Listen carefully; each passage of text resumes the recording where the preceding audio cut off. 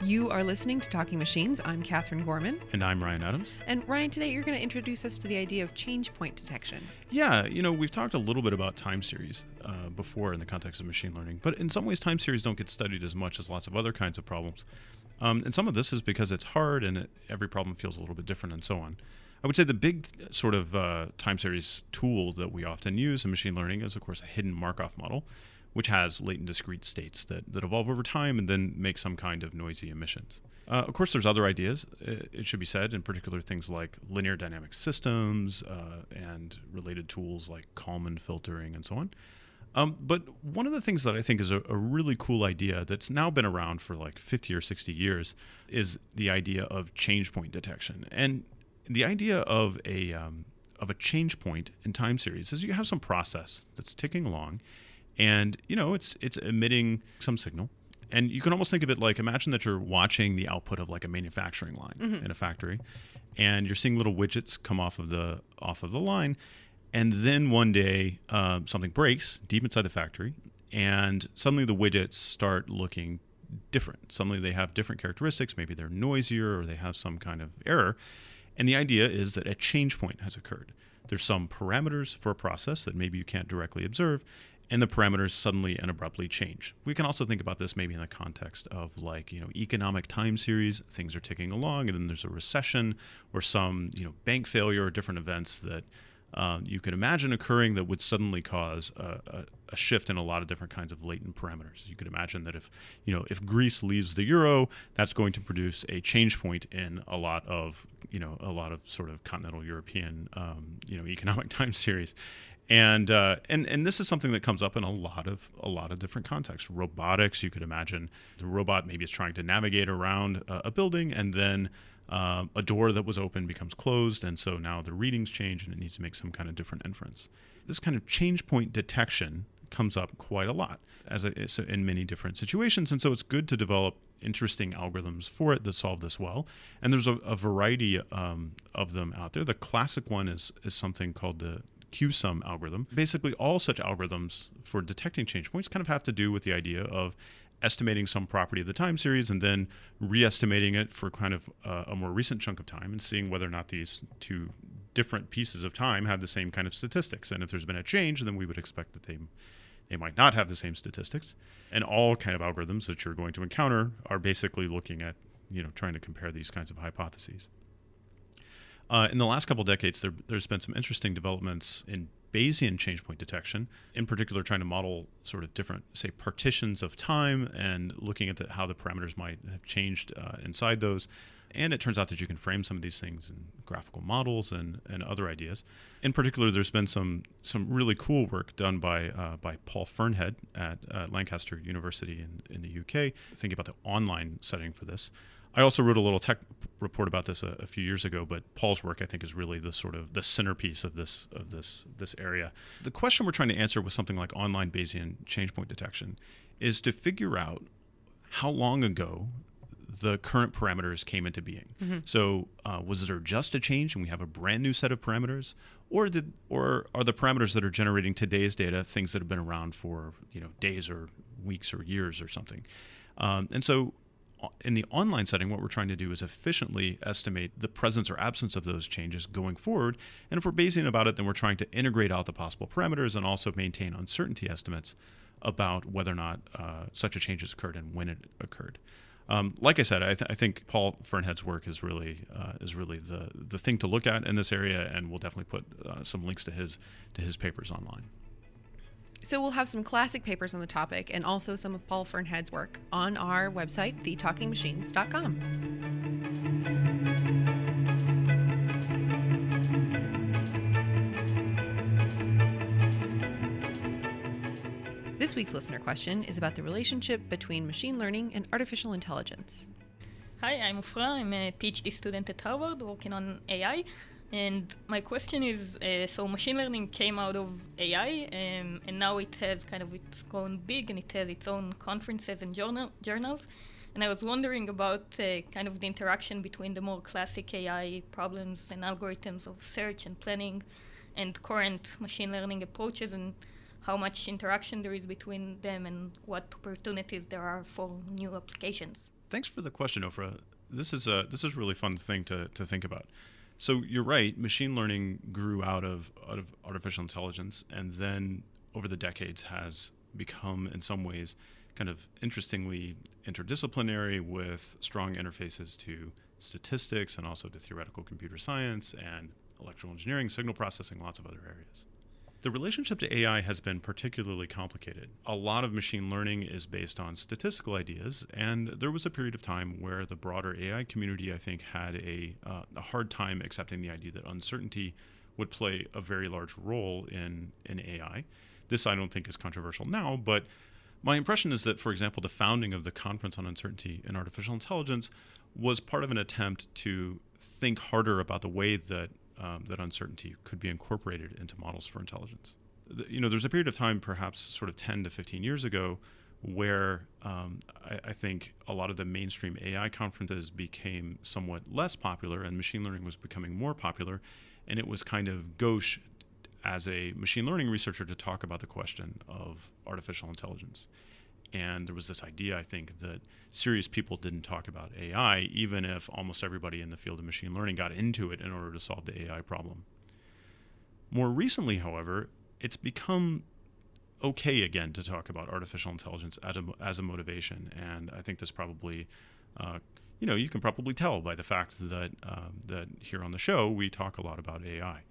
And also there's conferences like the Conference on Artificial Intelligence and Statistics. There's lots of kind of areas now that explicitly try to get after the big AI problems.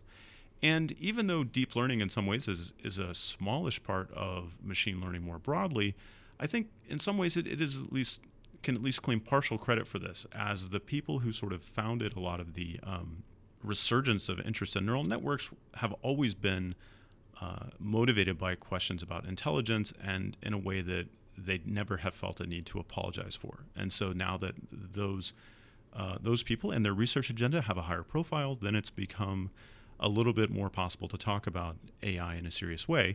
And at the same time, we've been solving a lot of hard problems, a lot of that we used to consider something that would demand pretty strong AI.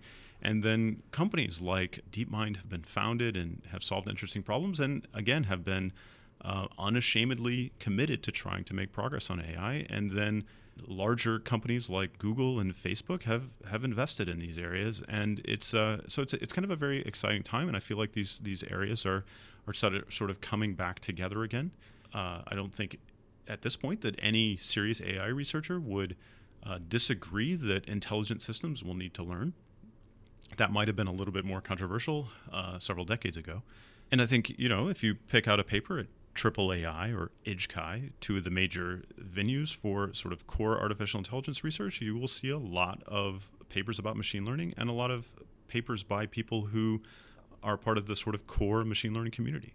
It's not always been that these things were closely coupled or agreed all that much on what the agenda was, but I think at this point there's a lot of communication between AI and machine learning, and I hope this is something that really continues in the future. Thanks for the question, Ofra. If you've got a question for Talking Machines, you can reach us via Gmail at thetalkingmachines@gmail.com or on Twitter at TLKNGMCHNS.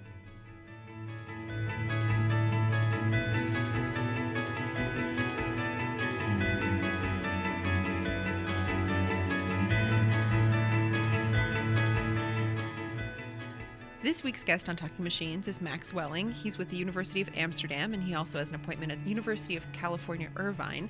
When I got a chance to talk to him, the first question I asked him is, what is he working on right now? Yeah, so recently I have been working on methods which have a Bayesian flavor, for sure.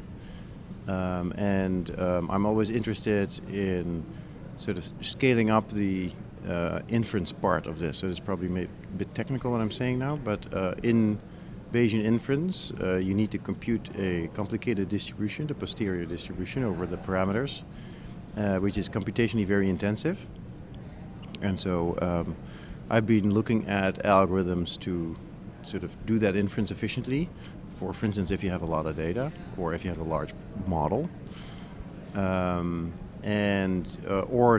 have algorithms which learn fast, which is an inner loop, need that inference algorithm.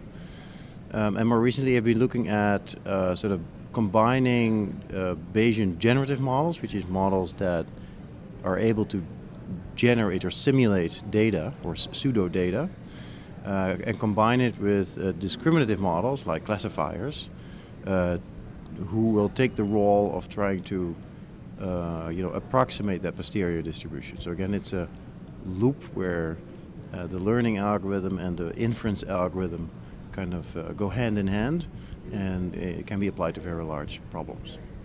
So we're at a point where larger and larger data sets are sort of coming to the point where they've been cleaned, they're workable at this point. What sort of data sets are you most interested in working with? It's not always the case that they're cleaned. Especially when you work with industry, a lot of data comes in raw, and so there's actually a huge amount of work in cleaning it. So in academia, public data sets have been cleaned and made public, but I wouldn't call them really big data. So because they have to be downloaded is already one of the problems. And so maybe the largest data sets, something like ImageNet is 50 million images. It's large. But it's nowhere near the industrial size data sets. So there's one problem that I work with astronomers, where I would call that's a really, really big data problem. And that is for a radio telescope that they're building, and it's called the Square Kilometer Array. And they have many little antennas that they put in South Africa and Australia, and together they form one giant sort of telescope covering sort of the surface of the Earth. When this thing is built in 2024, where they say it's finished, it will produce an exabyte of data per day. So wow. So you know what an exabyte is? Yeah. Okay, you're well informed. So that's 1,000 terabytes, a million terabytes. That's very, very large. So so I assume you're in the planning stages of how to sort of even work with that sort of size of data. Yeah. What is the first thing you consider when you have an exabyte of data staring you in the face? Well, so the interesting thing is that you cannot process an exabyte of data because you would need to set up a nuclear power station to even do your computations. So and this is also new for the astronomers, is that you actually have to throw away most of the data right from the start, which makes them very uncomfortable because they're used to store everything and then go back to the data and process the data. But now, so they are forced into thinking, what can I throw away right from the beginning, and what is the useful, important information that I store? And this is where modeling comes in, because you can think of a model basically as a filter that stores all the useful and important information, and sort of sieves away all the noise and the uninteresting information. And so modeling is sort of the way to to make to throw away that unuseful data. But there's also a danger with this, which is that if you put too much of your model, if you impose too much of your model onto the data, and there may be something unexpected in your data, then you throw away too much. So it's a balancing game. Not throw away too much, but also you have to throw away something. Yeah, exactly. So what is the first thrust of this data? What are you trying to look for? Okay, so that's up to the astronomers what they're looking for. But what my role in this project is to reconstruct an image of the sky, given all of these measurements from these antennas. So there's 10 billion measurements that are being made, and that need to turn into into an image with about 100 million pixels. So that's about the size of the problem. And my task is to do that mapping from the measurements back to the image. So can you describe the model that you've developed for that a little bit? Well, it's in its very early stages yet, but it's one of these. So the plan is to do one of these sort of models where you have a generative model, which is quite well known because the generative model is the measurement model. So that part we know. But it's the inverse model that goes back to the sort of the image, the latent image, which you don't know, which is the complicated part. So you have to study the statistics of images of the sky. So there's stars clearly, and there's clouds of dust. So you have to sort of impose that particular statistical structure on the image, and then there is this, there's this mapping which comes from the original sort of measurements to that image, and we are considering sort of a neural network type architecture where you start with a very large set of inputs and you immediately reduce that down to about a couple of thousand dimensions where the real information is, and then you go through a number of layers of nonlinearities where that information gets processed, and then you map out back to the image. And that training that particular network from historical data is going to be the big sort of computational challenge. And where are you getting your historical data from? Is it just from other space programs across the country, or? Yeah, so the data is coming from the actual, there's a sort of a precursor to this square kilometer array, which is the LOFAR. And they have data that is of similar type, but in a smaller scale, and so you can develop your algorithms based on that data. Later on in my conversation with Max, we started talking about the relationship between machine learning and business. This is NIPS. It's a great conference. I'm enjoying my conference. Yeah, how is it going? How is it going this year? It's good. It's different because, it's Montreal. It's first time in Montreal. So I don't have as much work as I had last year, being the program chair, but now as general chair is much easier. So other people are doing all the hard work, and I can enjoy it, which is good. And so last year, Mark Zuckerberg showed up and sort of party crashed the whole thing, and you wrote a really, I think, nuanced response to that about sort of the relationship between, as business becomes more interested in machine learning and what academia needs to respond to that. So do you think we're sort of entering like a Bell Labs period where corporations are becoming more and more interested in doing basic research, especially along the lines of machine learning and artificial intelligence? Yes, I think that's very interesting. I'm interested in that relationship between academia and industry. So what we have seen is that the big internet companies in Silicon Valley have attracted a lot of our talented students. Basically, my students are immediately absorbed into these companies, and they are doing very good high-level research, and they have the resources, and the data, and the compute power, and so a lot of the really best research is coming out of these labs now, and they actually also participate in the academic process, so that they also organize conferences or donate money, or so they there's really a two-way street, which I think is very good. And we are also seeing a dwindling of funding from governments, which worries me. But for us, maybe if we can sort of get industry interested in in also providing funding for research, since we are delivering their workforce, I think that could be a very interesting relationship that we should explore. How have you seen it evolve over the past 5 years? It seems to have changed so greatly, so fast. Yeah. So one thing that I've seen is that, for instance, university labs, they have startups because they have, first of all, they have interesting products or interesting ideas, interesting algorithms, and they have a lot of, they're sitting on a gold mine of talent.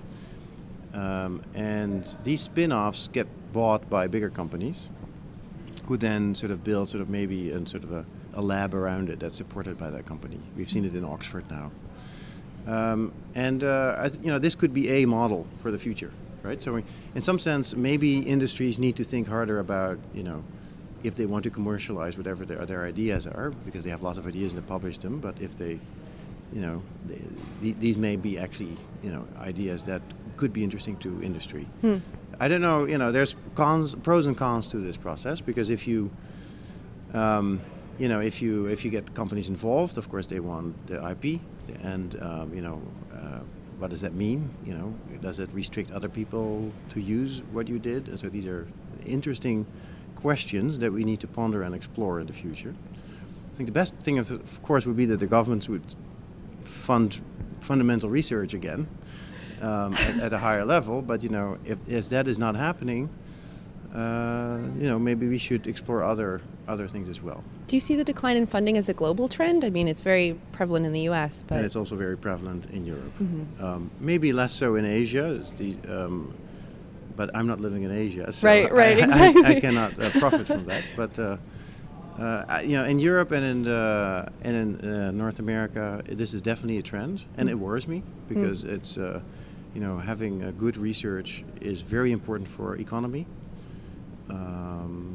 And so, I know. I'm hoping that trend at some point will turn around as the economies will get stronger again. But up to that time, we'll have to maybe also find other alternatives. And I should say that I'm also interested in working with industry, as I said, because sometimes they have the interesting problems, they have the interesting data, they have the resources to work with that data. So there's also certain advantages to having access to that in a big company. Mm-hmm. In academia, there are very sort of set ethical rules and patterns of behavior that you must follow, and there's a well-established academic journal society. Do you see those things translating into sort of the corporate realm of research, or are we going to see new developments along those lines for corporate basic research as well? I think the game will change a little bit. If companies get involved, some companies are better than others. So in academia, we have everything open. We like to publish everything immediately, and we like to have our code open accessed by everybody, basically open access. If companies get involved, you pay a price, and the price is that they will want the IP. And I think what will not change is that whatever gets done gets published, because the work is mostly done by PhD students and master students, and they need to publish their work. So that will not change, but maybe it will be delayed by a little bit, which I don't think is a problem. But you could worry about the IP question, how that develops. So it's something that needs to be experienced and figured out. Mm-hmm. And I don't think the last word's been said about it. But I think it's at this point neither super positive nor super negative. It's a new relationship between academia and industry that has pros and cons, and that needs to be explored. That's the way I see it. Max Welling of the University of Amsterdam and the University of California, Irvine. I'm so glad we got a chance to hear from Max. I think of him as being one of the most creative people in the field. He does all kinds of interesting things across a bunch of different areas. He has kind of a great knack for naming some of the stuff that he works on. He has this now quite influential kind of idea called herding. Mm-hmm. So it's kind of somewhere between sampling and optimization. So it's herding, and I just love the use of the word herding as a technical thing. And then also he has another paper from, I think, last year or the year before that was about MCMC, but it was kind of in the, we were just talking about Greece. It's like, MCMC in the land of austerity or something like that. But using the word austerity, which is now kind of a loaded word in Europe, in the context of doing some kind of machine learning in, with limited computational resources. Yeah, Max, fascinating guy. Well, that's it for us this week. I'm Catherine Gorman. And I'm Ryan Adams. Tune in next episode.